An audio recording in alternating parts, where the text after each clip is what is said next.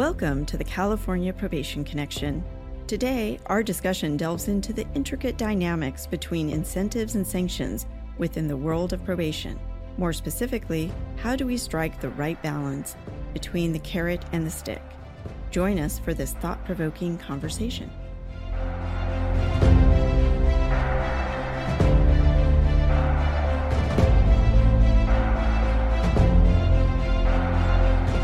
Good afternoon. Thanks for joining us today. We have a real treat.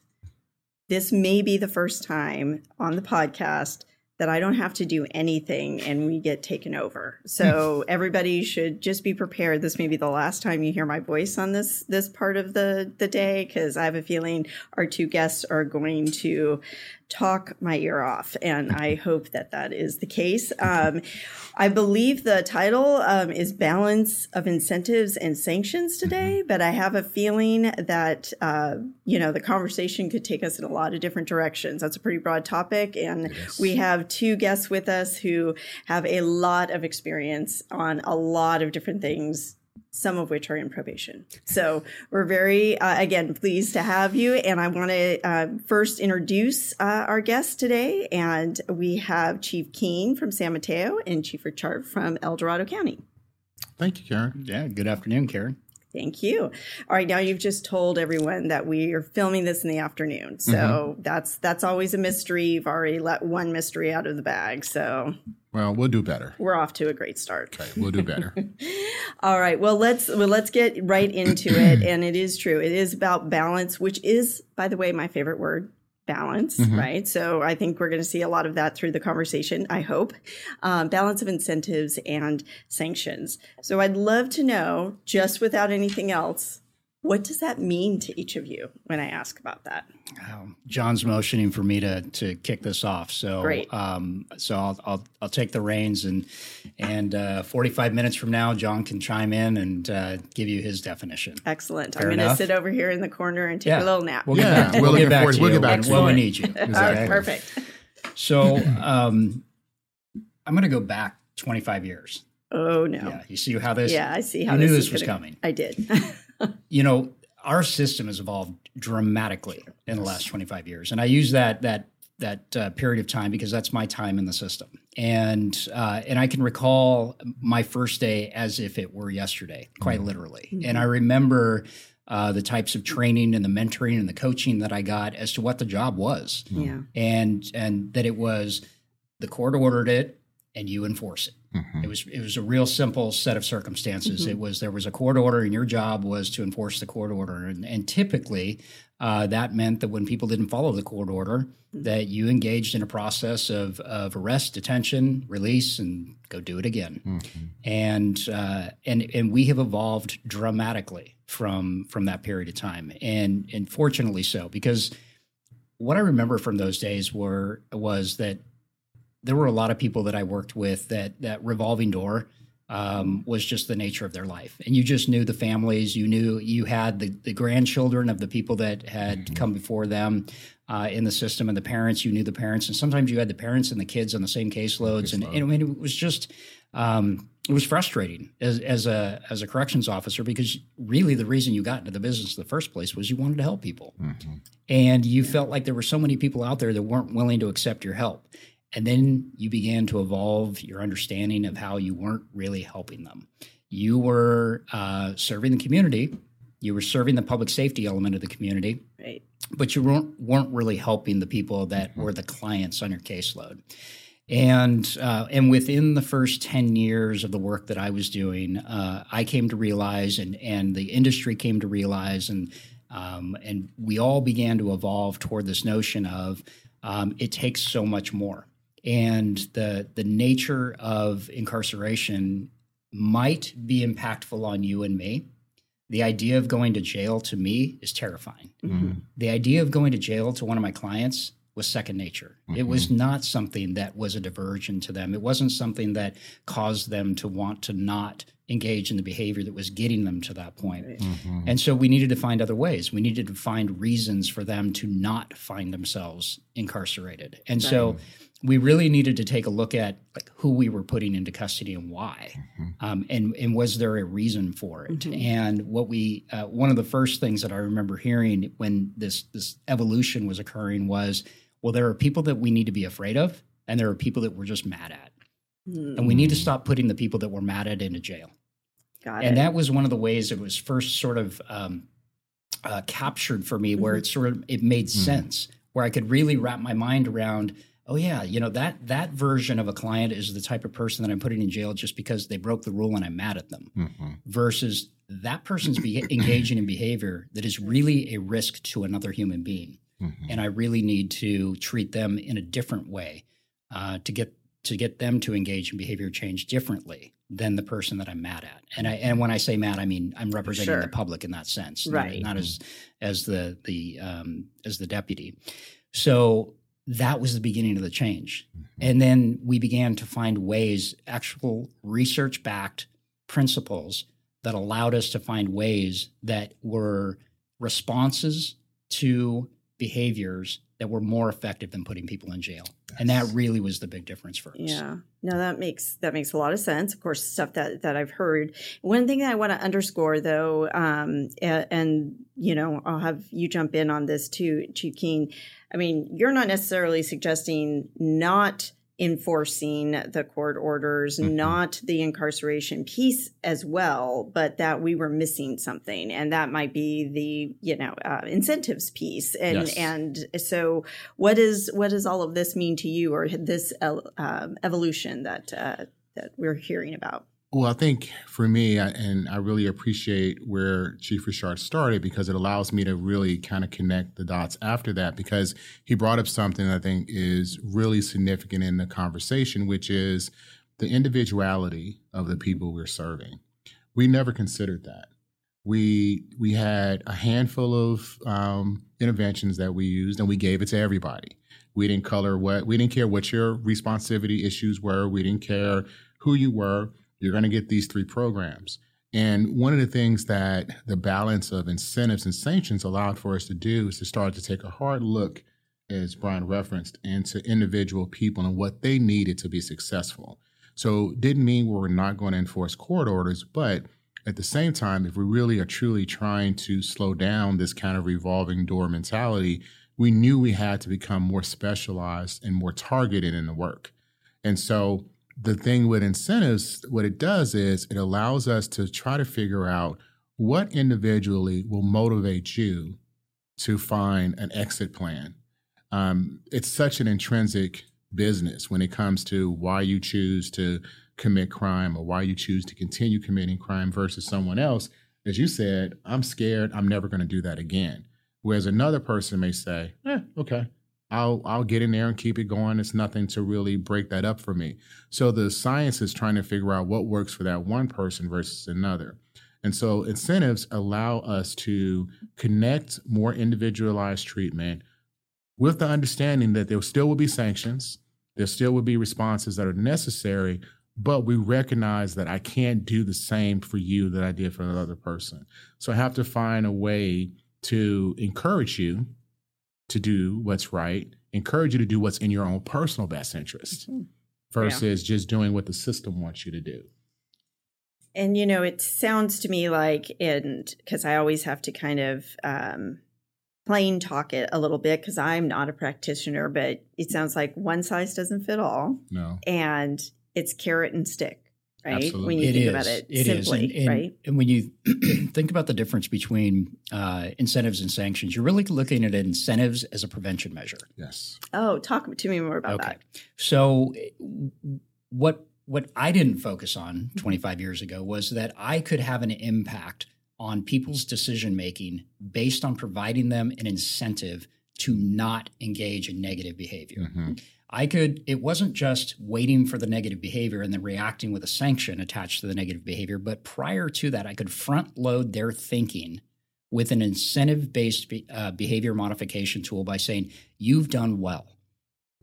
You think about, you go back to your own childhood and you think about what motivated you to keep going doing the hard thing. Right. Right. So many kids could easily give up on the hard thing.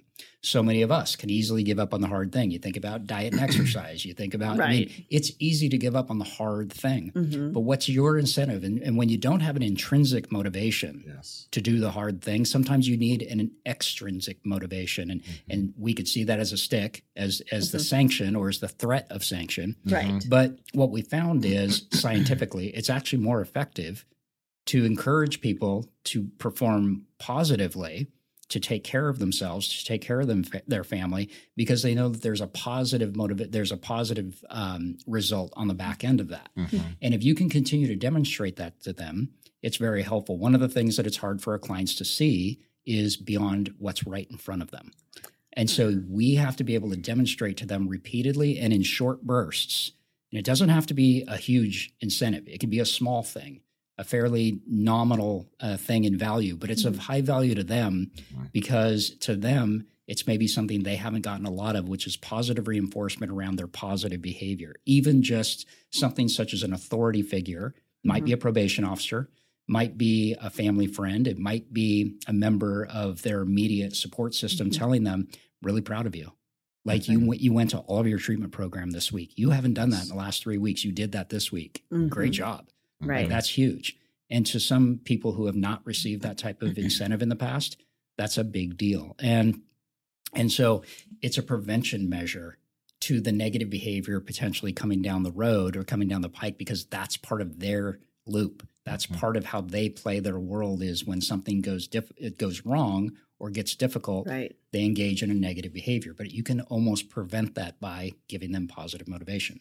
And you say they, but as you point out, it's really human nature. It's really what we all respond to, right? You know, anything hard in front of us, if there's this positive reinforcement, there's something to work towards, you know, it seems to elicit, is what you're saying, a better response. Absolutely. And I think it's very conducive to the new world in which we work in. Even though incentives and the introduction to incentives have been around for a while, but I feel today more than ever, it actually fits better into the population that we serve. I think when you think about rehabilitation in itself, we find ourselves building more skill with the people who come through our door today than we ever did in the past. People in the past may have been more set up for a degree of success without without incentives in the past, but today that's not the case. People of all walks of life really need what Chief Richard was mentioning, which is that continuous support to say, you know what, you can do it. You've done well. Keep that up. Keep moving forward. And that's why we see this concept of incentivizing behavior permeate itself through all aspects of engagement throughout society. So I think it fits really well with what's needed in terms of the demographics of the population we serve today. So I'm curious in John's opinion of this. One of the things that I think has influenced this, and let's keep in mind that the mass majority of our business is related to adult behavior modification, not juvenile. But I think that the leading edge of this change in our culture professionally happened in juvenile. Right. And I believe that it informed a culture around what will also work in the adult sphere. Absolutely. I would totally agree with that. Is that your experience? It is. Yeah. I think that ultimately a lot of what's really innovative in adult, or what's working really well in adult, has its origin in juvenile. And I think it's because we've transitioned away from this kind of, I would say, more punitive model that seems to suggest that there's not an emotional attachment to the success of adults, right? There's this very emotional attachment to youth when they do well. Right. We feel a certain way when the system or society fails youth. So that's where we're willing to spend more energy, sometimes spend more funds, all of those things to support young people, because we believe that if we can help change the course, they're going to naturally transition into adulthood in a more positive way. But I think what we've discovered is that a lot of adults need that same level of support to be successful. And the more you can support them, and I think it is additionally is backed up by very interesting brain science now that talks about the delay of some of the frontal lobe reasoning and support, sometimes well beyond the age of 25, once you start factoring in things like drug use, stress, trauma, all these other things that sometimes push that growth out into your 30s, there's an understanding today that, hey, it works for youth and it works for these folks too. And we're more personally vested in seeing adults do well now, I think. I think there was another element, and it's tangential to this notion that juvenile justice led the evolution and adult followed up behind. Right. Adult also began to be funded Right. so that we were Sure. able to engage and invest in those those sorts of behavior change paradigms. But I think that one of the things that helped us as an industry was allowing ourselves to consider that culture change. Because one of the things that I was taught early on was that adults made these choices. Those choices led to their incarceration and their supervision. That's on them. Right. And everything they do from this point forward is on them. And so your job is to hold them accountable to that thing. And fortunately, what we evolved into was, well, yes, it is an adult choice, but let's, as John said, let's look at the brain science to start with, and then let's consider all of the developmental aspects that went into the point where they made that choice. And you're holding them to a standard that you would typically hold your own children to, or hold your own family to, or hold yourself to when they've had an entirely different experience. That's not to excuse the behavior in any way, shape, or form. Accountability is a key factor in what we do. Absolutely. Public safety is paramount to what we do. But in delivering public safety from a probation perspective, the way in which we do that is we prevent recidivism. And the way that we prevent recidivism is we work with human beings in behavior change. And the way that we're successful in that is that we genuinely and authentically care about them to start with. And we don't make it their problem. We make it our problem. And we work with them as partners to help them solve that problem. So, to do that, I'm just thinking, and you just talked about the evolution and what it was like when you first walked in the door, it seems like we are asking our probation officers to do a lot, to become invested, they'll have to be trained. I mean, there is a science, and there's also probably a bit of an art to applying that science, right? So frankly, it sounds like the job is a lot harder than it was when you guys first got into the work. So just, to give a shout out to the folks who work for you now, but, obviously you're making such a great case as to why it's to all of our benefits, and public safety, first and foremost. But how do you prepare the workforce for this balance of the sanction and incentives discussion? I think you prepare them by, first of all, being honest about who you are recruiting to come into the workforce. I think it starts at the recruitment level, and it starts also with an honest informing of them of what the job truly is. Our job is, we don't have the benefit of a snazzy television show or folks, instinctively just knowing what we do. And so a lot of times individuals come into our space not truly knowing what they've signed up for, which in a lot of ways is really good because it gives us an opportunity to work oftentimes with a clean slate and form an opinion about what the work is and what it's not. But we start first in who we recruit. We really work to recruit quality people who are truly in the people helping business. And we are advocates for people. We look a little different in our advocacy, but we're advocates for people.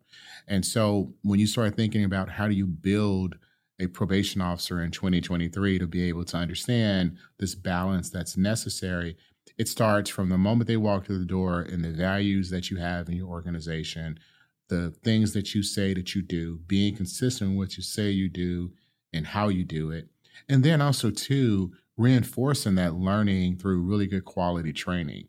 So whether it's training that we do in the beginning of their career to kind of set the foundation work, to the training that happens ongoing, introducing very large, grand concepts sometimes for you to understand, like trauma-informed care, right? A person-centered approach, or the utilization of incentives and the utilization of assessment-driven practices and things of that nature. It is a different world, definitely, than when we started in terms of what you have to be open to.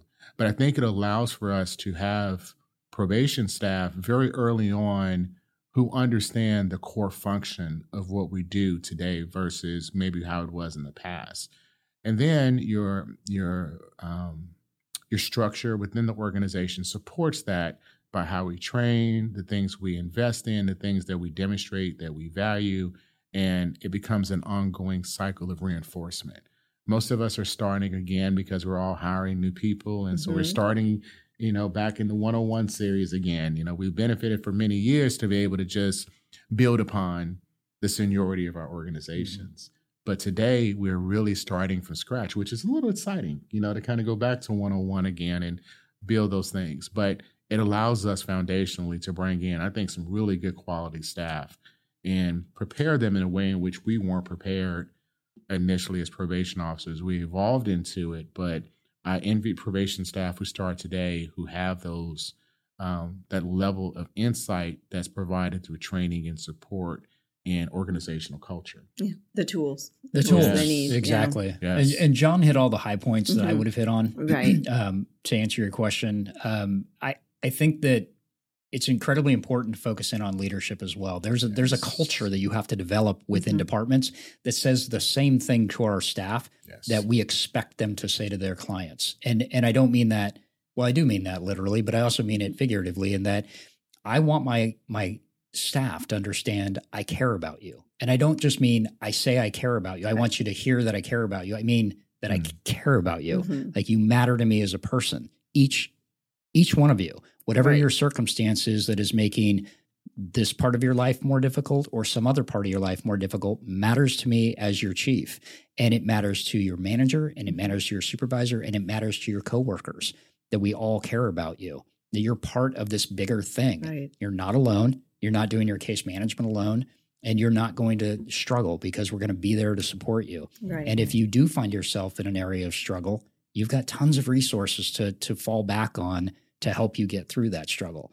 And if you don't set up that kind of culture, then how do you expect your staff to go out and provide that type of support to their clients? Because that's really what we're asking them to do. So to your point, the job is so much more difficult than it was for John and I when we first started. That's the reality of it. We ask a lot more of people these days because we're really asking them to be a whole multitude of disciplines, a whole multitude of professions. And I don't mean that in the sense that a lot of people say, well, there's way too much asked of cops these days. Really, cops need to be cops, and then everybody else should go do the work that's not the way probation works. Probation is a multitude of hats as its profession.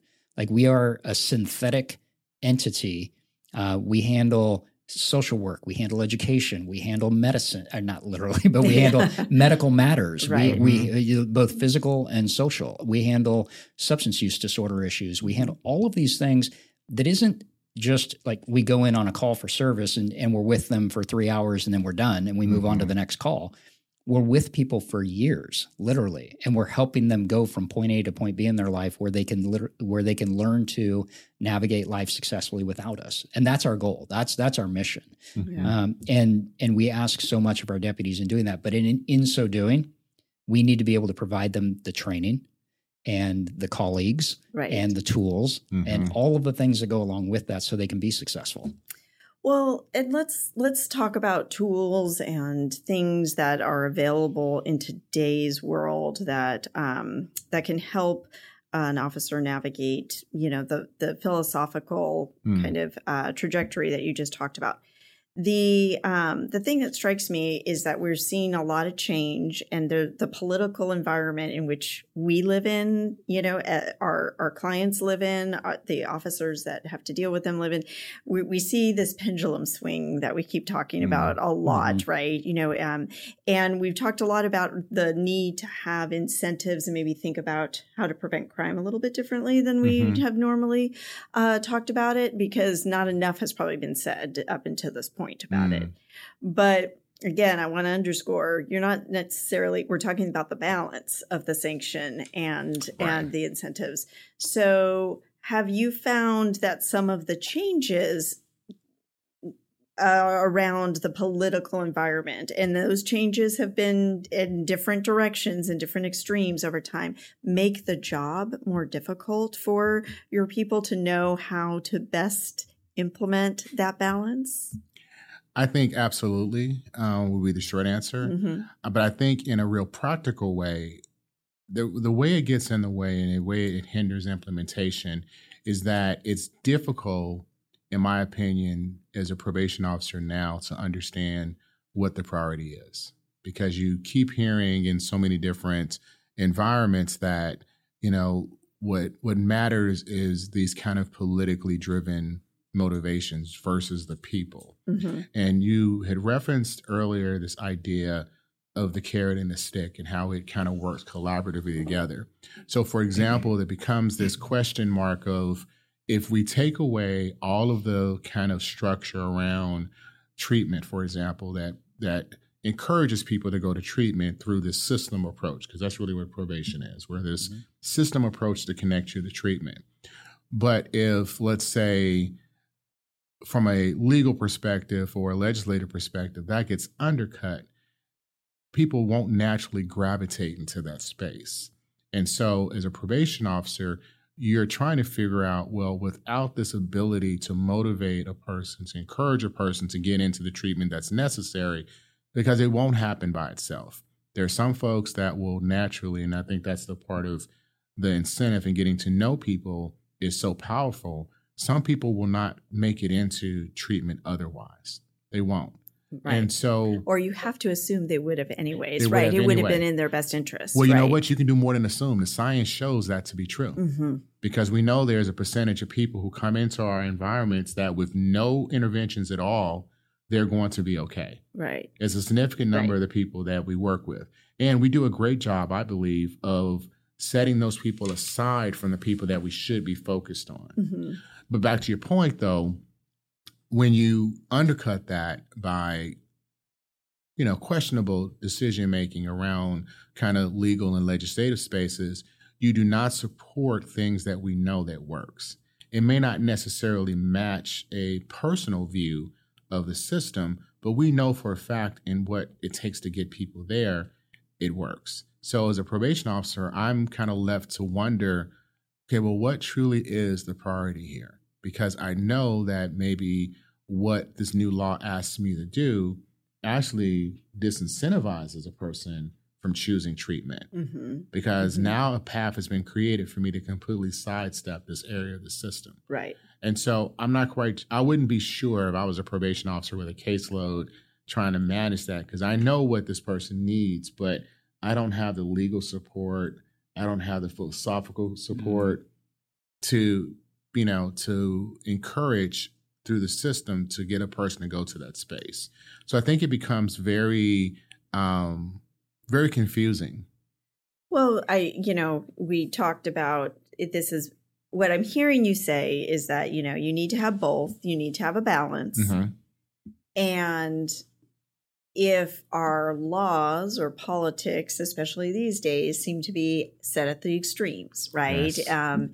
It may make it harder sometimes to navigate that balance, find that appropriate mix of all of that. So. And as you often talk about, it's both extremes. Oh, absolutely. It really right? is. It's the absence of balance from both parts. So we know that just very heavy-handed, punitive-based incentives don't work, but also things that pretty much remove the bumpers that actually encourage the thought pattern. Because that's the interesting thing about the science of change. Sometimes it's just the thought that I could change because I'm being asked to by a person like a probation officer is enough to set the spark that eventually will, develop into that person entering into that process. But the stages of change oftentimes means that it's going to be several cycles through before a person actually reaches a point where they're necessarily able to do that. But if the system kind of cuts me out of that, that circular process, you don't make it better for the person who needs the help. So John referenced something just now, stage of change. Mm-hmm. And that's part of the science that we work with. Right. And I think a lot of people don't recognize, we get really nuanced in the science. Yes, we do. Right, yeah. To what we do. I mean, from evaluating risk levels, and for risk, I mean risk of recidivism, to evaluating stage of change for a client, like where they are at in the change process, and how if you're at one stage of change, which is, say, pre-contemplative, where you don't know that you can change. You don't know that you want to change. You don't know that you need to change necessarily. Mm-hmm. If you found yourself in that mindset relative to diet, Like, I'm fine. I don't need to lose weight. I don't need to get stronger. I don't need to improve my heart health. I'm fine. What's going to encourage you to get on the treadmill or stop eating the whatever is, clogging your arteries? Or if you don't believe that, then there's no incentive for you to change. Sometimes the system has provided that incentive because there was a negative consequence attached to it. And policy-wise, we have removed some of that negative consequence. Right. Exactly. We've reduced probation terms. We have changed some of the consequences for some of the things that you are arrested for or charged with or convicted of, and taken away some of those negative consequences. I'm not saying that they were necessary for everyone. I'm saying they're necessary, as John said, for a percentage of our population. Yes. And what's unfortunate is, without those extrinsic motivations, those incentives for people, those negative incentives for people, there's a certain percentage of our population that we have lost, and it's, to me, it's sad, because there were people. Let's say, for example, our addicted offender caseloads that we saw so much success with over the last 2 decades, where we had people that had been caught up in addiction for decades, gone to prison multiple times for sales and trafficking and production of dangerous drugs. That the incentive for them to avoid prison by engaging in a program that was designed around people that were really deeply entrenched into addiction, some of those incentives have been removed, and we're losing some of those people to further addiction, to overdose deaths, to a street life, to prison. And it's sad. It breaks my heart a little bit to see that happen, because some of my greatest successes as a practitioner have been with people that were decades into their addiction. And we've watched them, helped them navigate their way out of that addiction and find health again. They found health, and they found their family again, and they re-engaged in their community, and they found employment and housing, and they were so proud of themselves. And nothing made me more satisfied as a practitioner than to see that success. And of course, we still see it all around us, but there's a percentage of folks that we're now losing that we could have otherwise helped. Yes. Right. We're kind of narrowing the tools and the options available to use some of that individualized training and things that you're talking about. And it may not be as humane as some people kind of are setting out to make these changes in order to try to get to that. Super interesting. It doesn't speak to it. These changes don't speak to the imperfect nature of working with human beings. Right. Because if everyone could just do it without the system, we wouldn't have the concerns we have. We intersect and we connect in these spaces because people need the support, and they need the idea that there are folks that their number one job is to try to find ways to help them. Like, that's their mission. And that's our mission. Our mission is to help people. So when you kind of minimize or take away from our ability to do that, you're ultimately hurting the populations that you say you care the most about. Right. Yeah. And what's unfortunate is, I think, just behind just about every piece of legislation, behind just about every policy and practice that's within our agencies and outside of our agencies, you can usually identify a set of circumstances or a specific case or something that led to the development or the evolution of that practice or that policy. We joke about it internally in departments, where you'll have these policies that you'll look at, with fresh eyes, and you'll say, where did that policy come from? And they'll say, oh, well, that was because there was this one case, case 10 years ago that, well, it's the same thing relative to our overall system. Right. The idea of reducing 5-year probation terms to 2 years, that is, to me, that's a blunt object. It's a blunt response to a problem that was in our system, which was there were courts and there were practitioners that didn't look at reducing the length of terms for probation for people that were being successful. Yes. Right? And so there was a reason to reduce terms for that type of case. Yes. But there are so many, for every one of those cases, there are probably a multitude of cases where we need additional time to help people get out of the hole that they've dug for themselves over the last 25 years. We want to help them. We're desperate to help them, but we're coming up against a stopwatch that says you need to do this now. You need to get it done within the next 18 months because they sat in jail for 6 months on probation. And now you have 18 months to figure out a solution for them.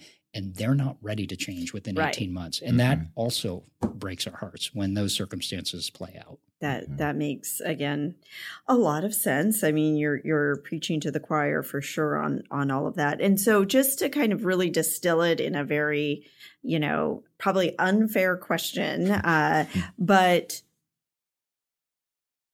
can you perform the mission of probation as you guys have just described with only either sanctions or incentives? No.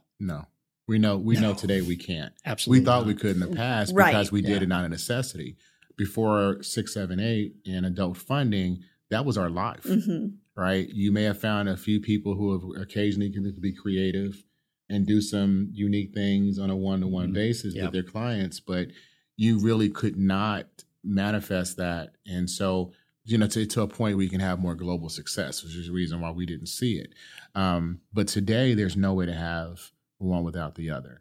And so you have to find a continued way to find unique and different ways to motivate people through incentives that are culturally responsive now, because that's something we didn't necessarily, it's a further evolution of this idea of what are your particular, values or characteristics that really require consideration.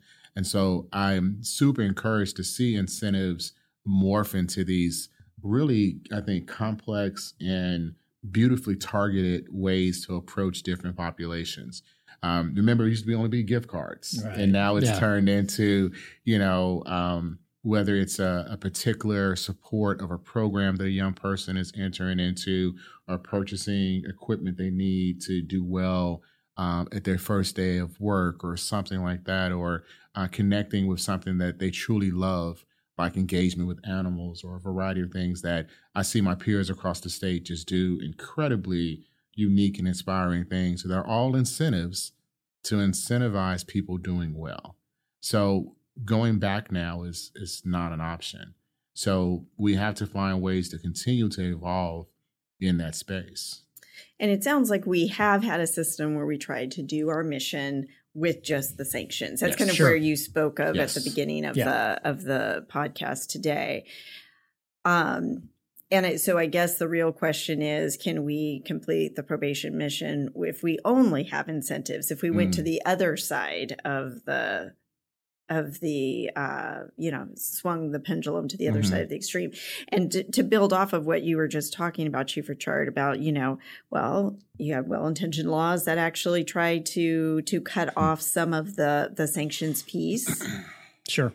And that may be causing unintentional harm in delivery. It does. Yeah, so for some. It's definitely a leading question, but can we really do the mission if the pendulum politically swings all the way to the other side? So take it to the extreme. There is no accountability. There's no potential sanction. And you still have people that have been suffering through addiction for decades in some cases. Let's even take somebody that's been, mired in their addiction for the last couple of years. It's so difficult for them to see that there is hope, that there is the potential of their success, because that's the nature of addiction.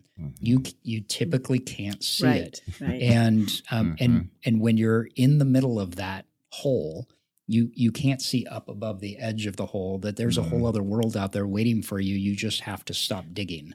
And so what the system is designed to do is to provide that support up out of the hole so that you can see that there's hope. We help give people hope.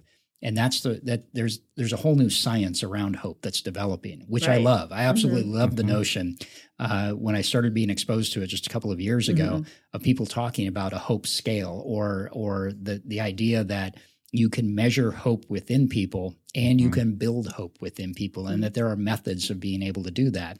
And that's really what we've been doing for quite some time, is trying to show people hope.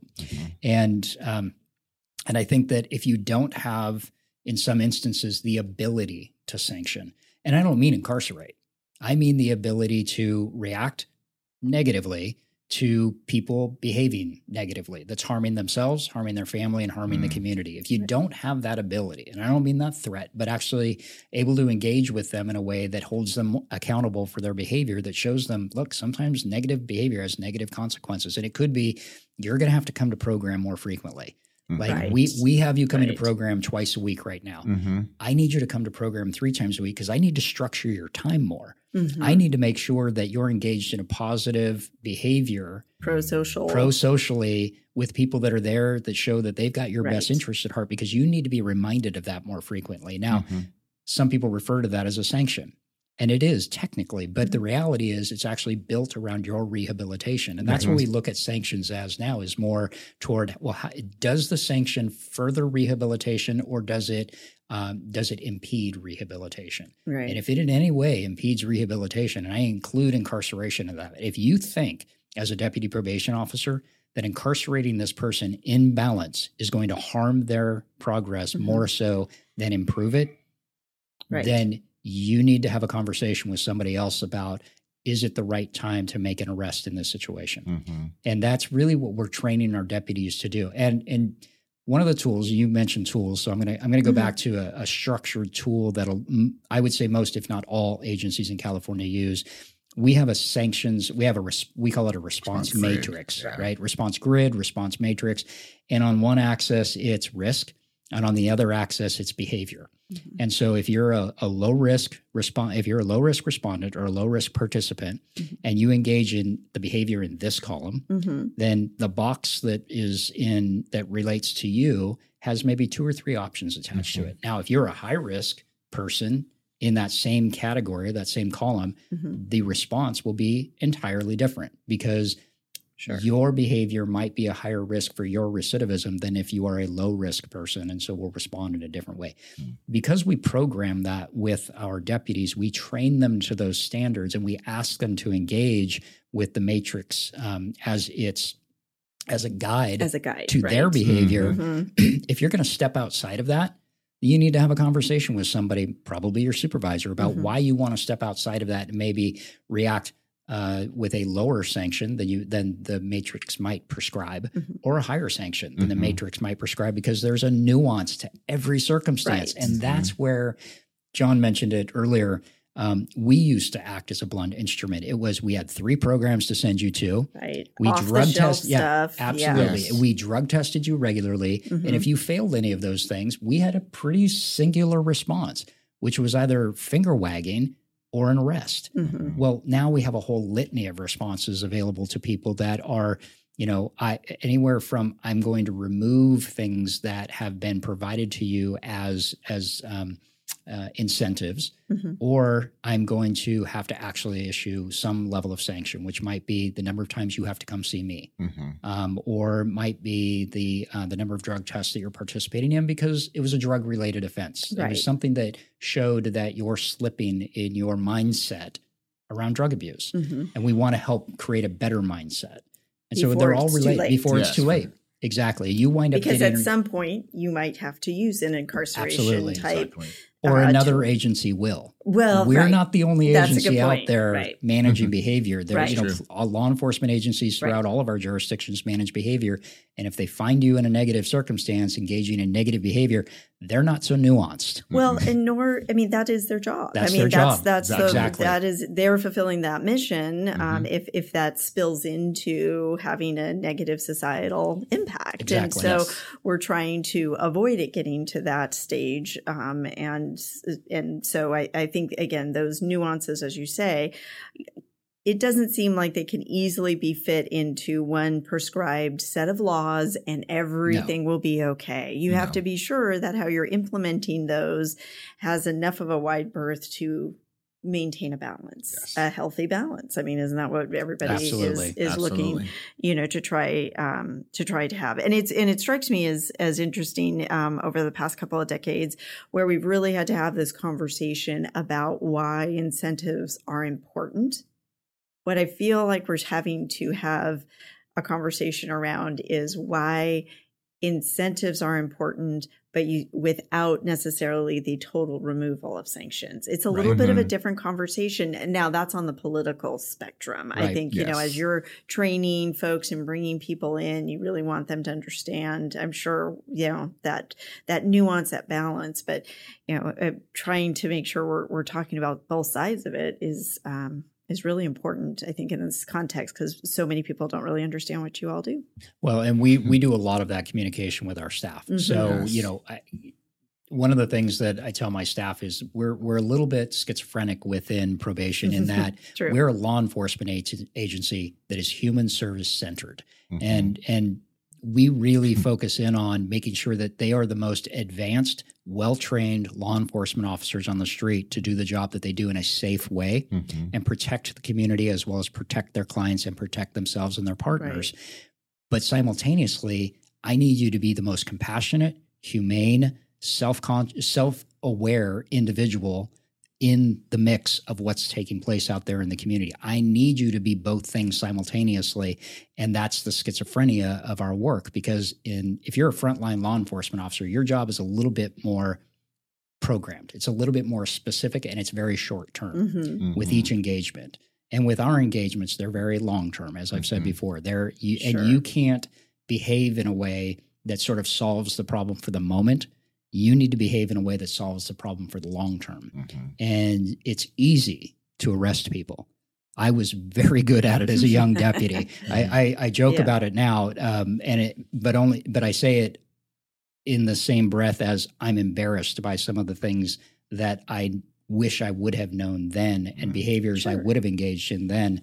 But I was very good at enforcing the court's orders back then. But it's an easy thing to do. And again, going back to our earlier point, what we ask our deputies to do now is very hard. And so we regularly have the discussion of, yes, I give you all of these tools and equipment around law enforcement. I expect you to use them judiciously, and I expect you to use them safely and smartly.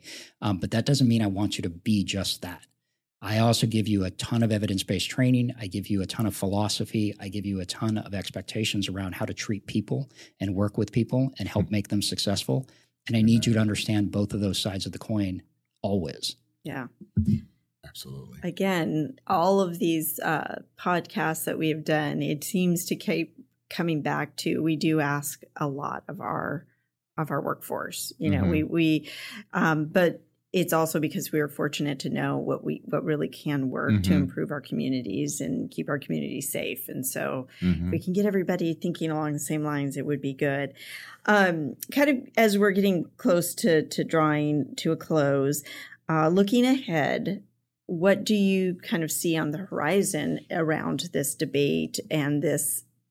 I shouldn't say debate. I say debate because I live in the political world, but I should just say this conversation, whether it's, with your staff, where you see the profession going in its implementation of the balance of sanctions and incentives. Well, I'm really excited about the future because I think what it does is that it creates a quality workforce much sooner in their careers than ever before. One of the things that I think is important to denote to staff is that while you may have heard, maybe some of our more senior staff who's been around a long time and, it's like, that stuff takes away all my, my ability to make my own decisions and things of that nature. What oftentimes they don't talk about is that it makes certain aspects of your job a lot easier because it really helps you to make decisions in a more definitive and more supportive way. It also helps you, in my opinion, to be much more fair and balanced in the work. A lot of the, I think, criticism, and fairly so, oftentimes of supervision in the community is that sometimes it only comes across certain populations more than others, and it's not always fairly done. I think this new world of incentives and sanctions and evidence-based practices actually levels the playing field and actually makes a fair environment more so than it's ever done before. We know that there is a tremendous amount of work around diversity, equity, and inclusion. I would argue that the use of sanctions and response grids and, evidence to really examine things actually makes us more responsive to individual subgroups than it makes us less. Right. It provides a degree of oversight that, frankly, we've never really had at times internally. Sure. I loved Brian's example about how if a person wants to step outside of the matrix to do something that's either above or below, that it generates a conversation with the supervisor. And I know when we were young deputies, we didn't necessarily go through our supervisors to file revocations. We just kind of did them, right? And people hoped and trusted that we were going to approach the work from a very fair-minded space. And I think universally we have done.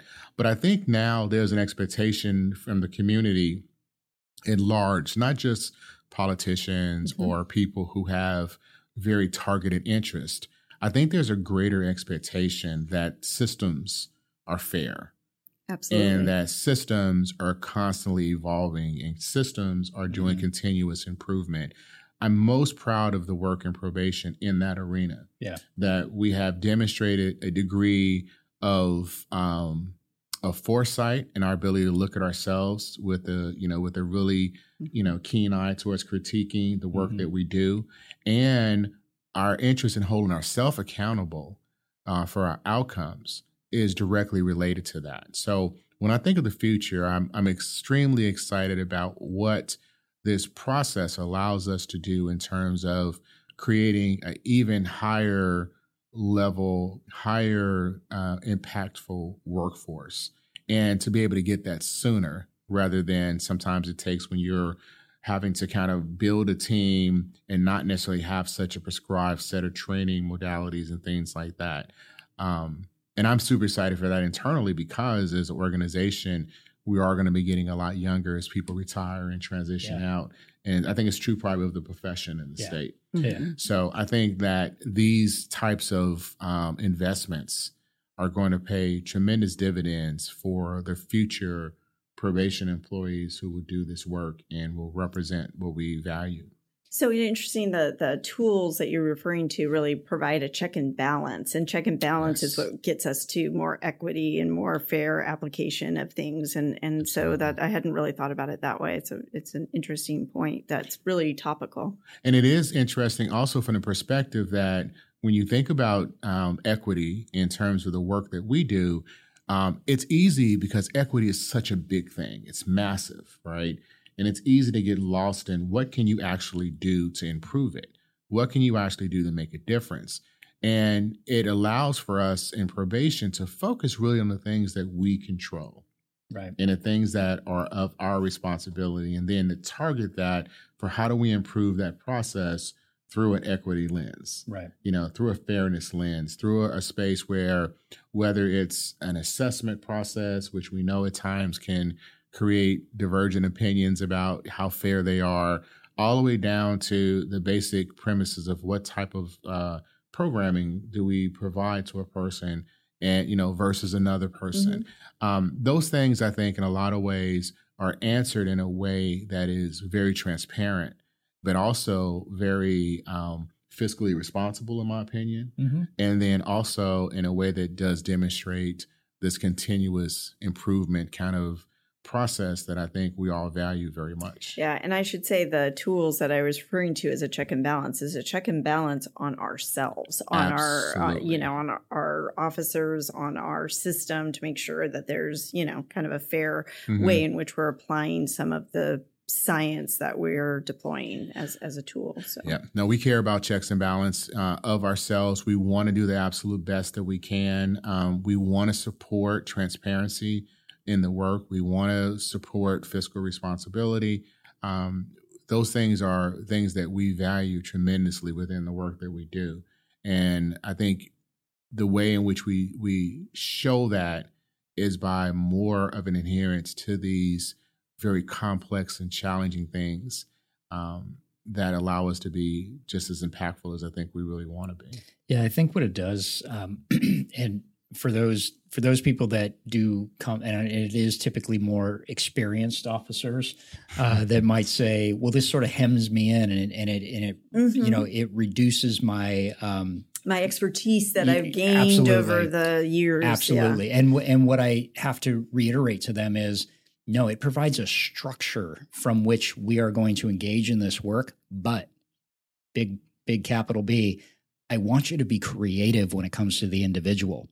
I want you to know that there are no guardrails when it comes to like how you engage with somebody and what's going to work for them, because we know this about our staff. If you do something good as a staff member, if you get a sticky note from the chief on your computer, that's like the best thing under the sun. You do that to somebody else, they're like, nice sticky note, tear it up, toss it in the garbage. Well, our clients aren't any different. Sure. And so we're telling our officers, get creative, do the thing that's going to work for that person that incentivizes them to want to do better. Yeah. Don't administer sanctions to them that mean nothing to them. That just you're administering a sanction for the sake of doing it. Checking a box. Yeah, you're checking a box, but do something that's going to make a difference. And if that isn't the thing, then do something else. If your experience tells you you did it once and it failed, then do something else that might be more successful. So I actually think they've been given, at least I know, the deputies I work with, they've been given a very broad breadth of opportunity to do essentially whatever it takes. And that's what I tell them. The motto in our agency is do whatever it takes to make things happen, to make positive behavior change. And if you think it's something we aren't budgeted for, or you don't think we have a rule for it, or you don't think there's a policy for it, then you come talk to me and we'll make an adjustment in our shop so that you can do that thing, whatever it is. And what you're describing is what the definition of how you intrinsically motivate someone, right? I just wanted to kind of put a finer point on that. Maybe only a light bulb going off in my head is totally possible, but just in case that's helpful to the listeners as well. So as we kind of zoom out on this this conversation, and I really appreciate one, you guys sharing the valuable insight that you have, two, actually behaving and not taking over the podcast in total and allowing for me to too much respect for you, Kim. Yes, I appreciate being a part of the party.